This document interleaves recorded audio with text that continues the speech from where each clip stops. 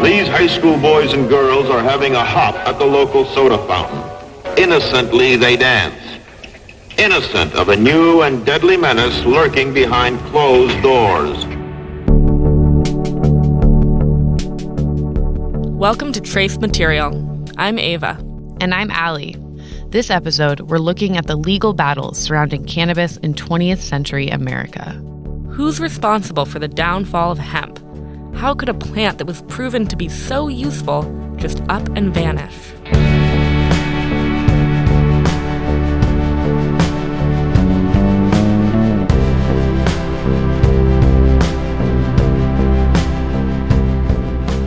This is Trace Material, a podcast from Parsons Healthy Materials Lab. Just a heads up, this episode is going to get pretty historical.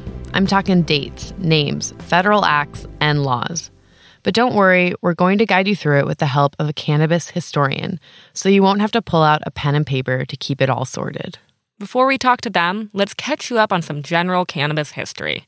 When we left off in episode 1, hemp was still a cash crop supported by the institution of slavery.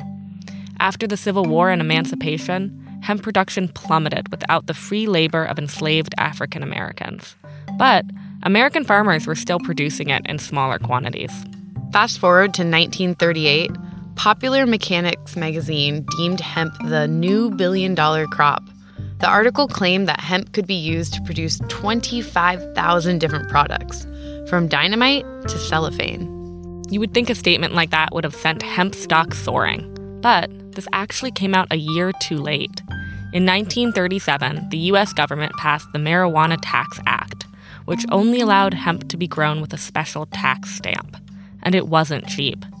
Under this act, hemp production was stifled, and it dwindled until 1970, when it became federally illegal under the Comprehensive Drug Abuse Prevention and Control Act. Oof, that's a mouthful.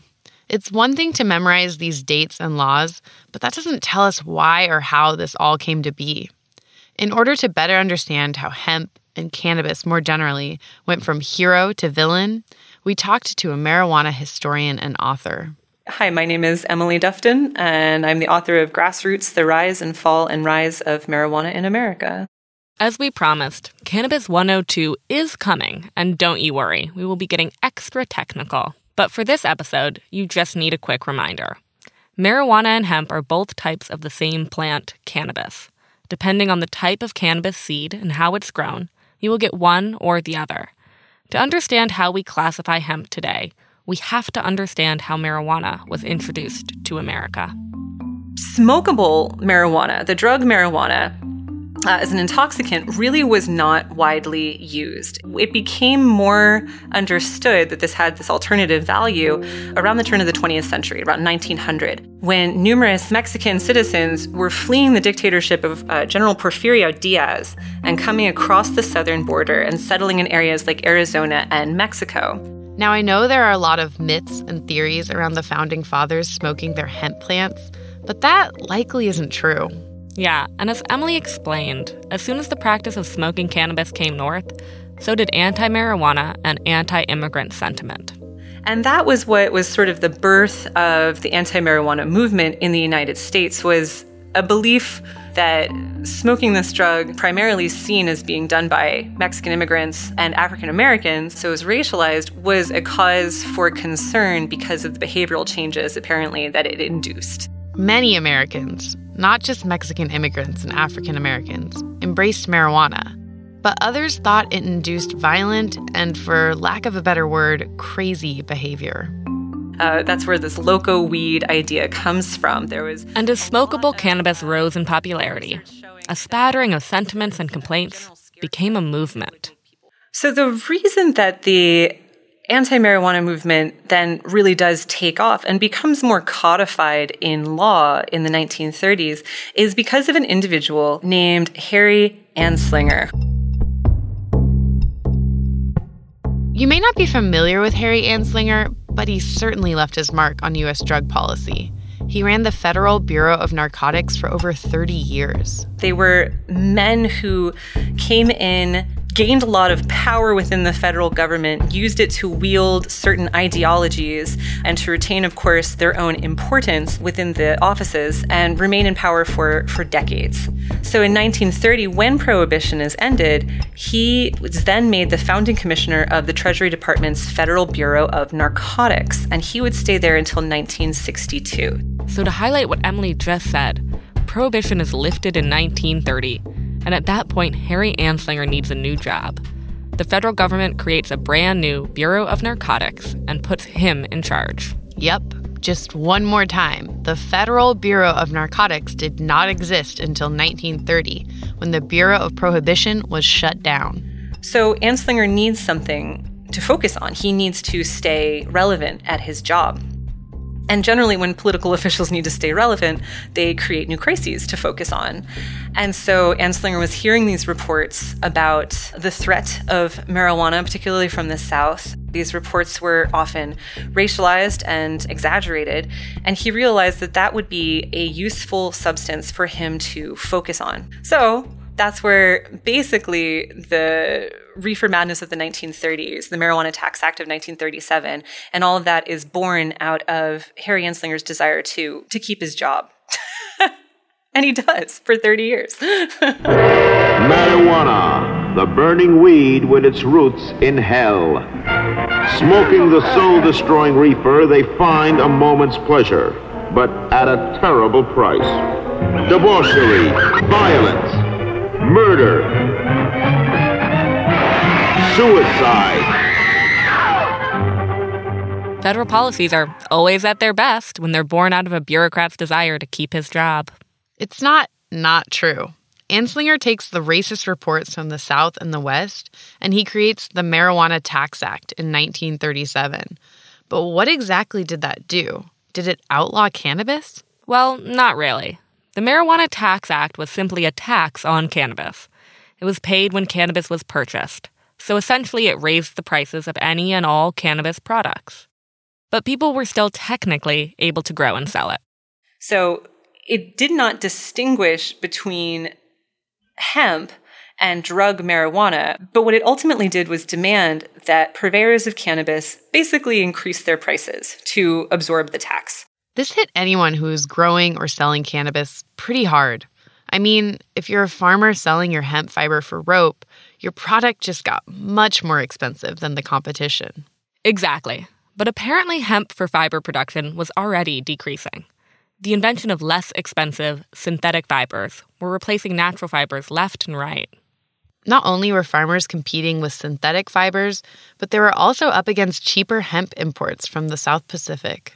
Naturally, in World War II, those supplies are cut off because the United States is at war with Japan, and Japan kind of controls the South Pacific.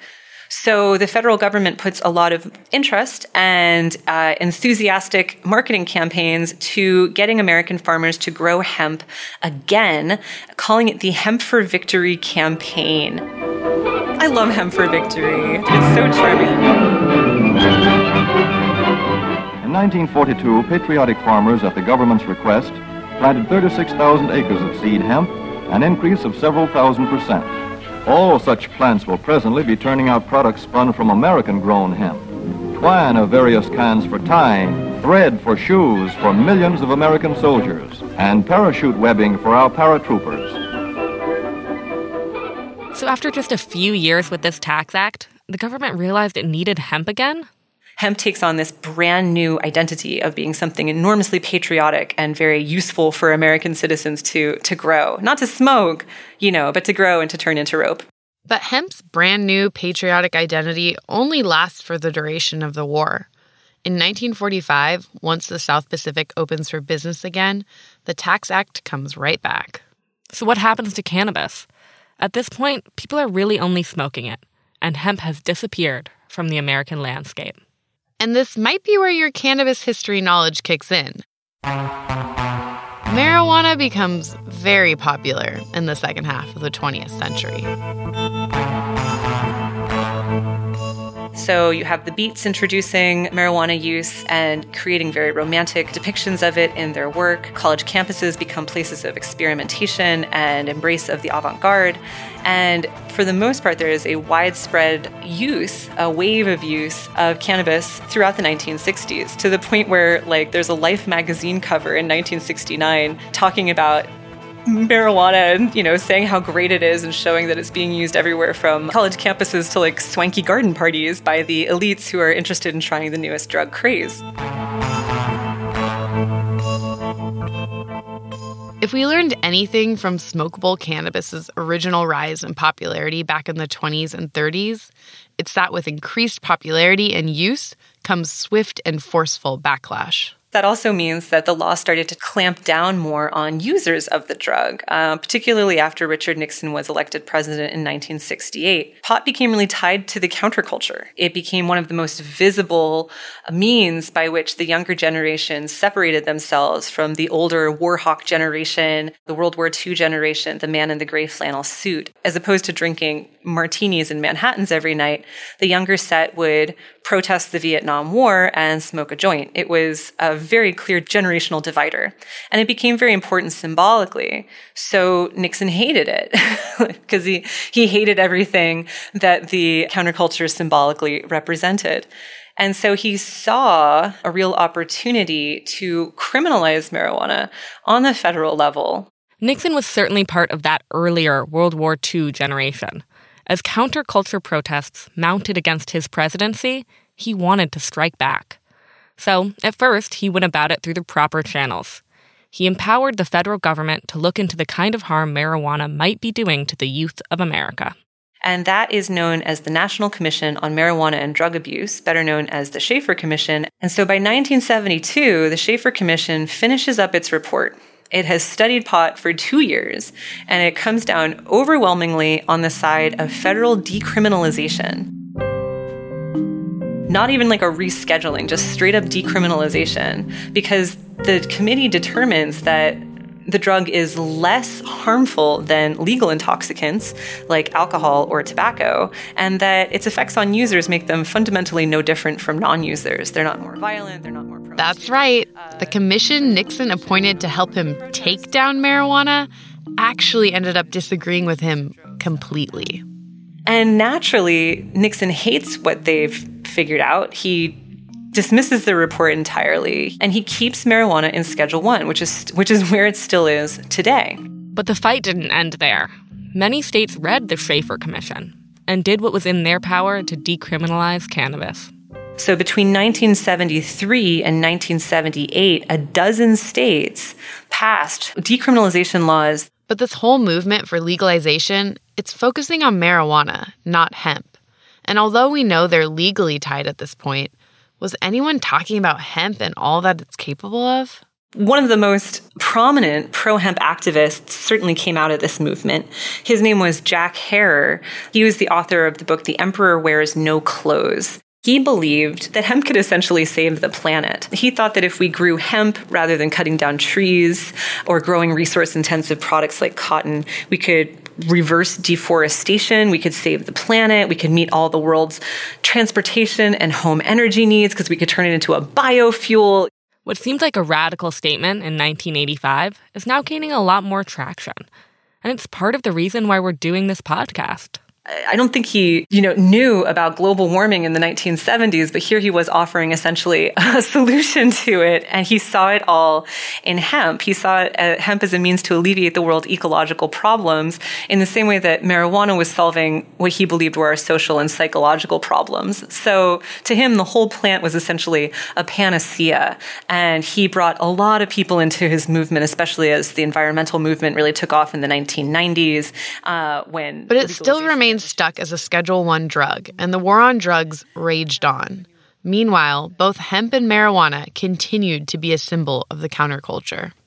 I do think that there was a lot of cross-cultural exchange in that hemp made marijuana activism prominent again, but it also made it safe, and it made it hip. It made it ecologically aware. It made it tie into the larger concerns of the time. I guess maybe as one might say, like, pot's benevolent cousin. It's there. It can't get you high, but it can be used for these things. And it makes the plant seem just so innocuous and so harmless and so useful. And so, like this plant gives us so much.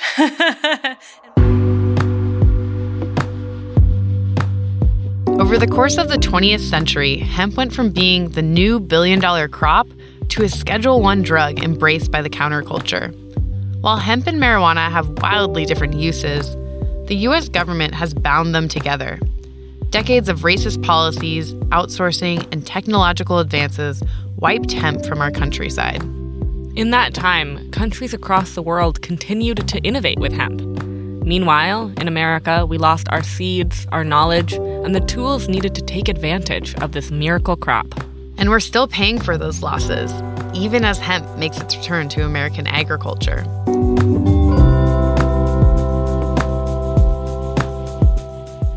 Join us next time as we explore the hemp boom set off by the 2014 Farm Bill. We'll visit a farm going all in on CBD, a politician looking to revitalize a manufacturing town, and we'll finally get schooled in Cannabis 102. Trace Material is a project of Parsons Healthy Materials Lab at the New School. It is produced by Ava Robinson, me, Allie Kiltz, Burgess Brown, and the HML team. Thank you to Emily Dufton for lending her expertise to this episode. And special thanks to our friends of Healthier Materials who helped make this possible. Our theme music is Rainbow Road by Cardioid. Additional music from Pisces and Blue Dot Sessions.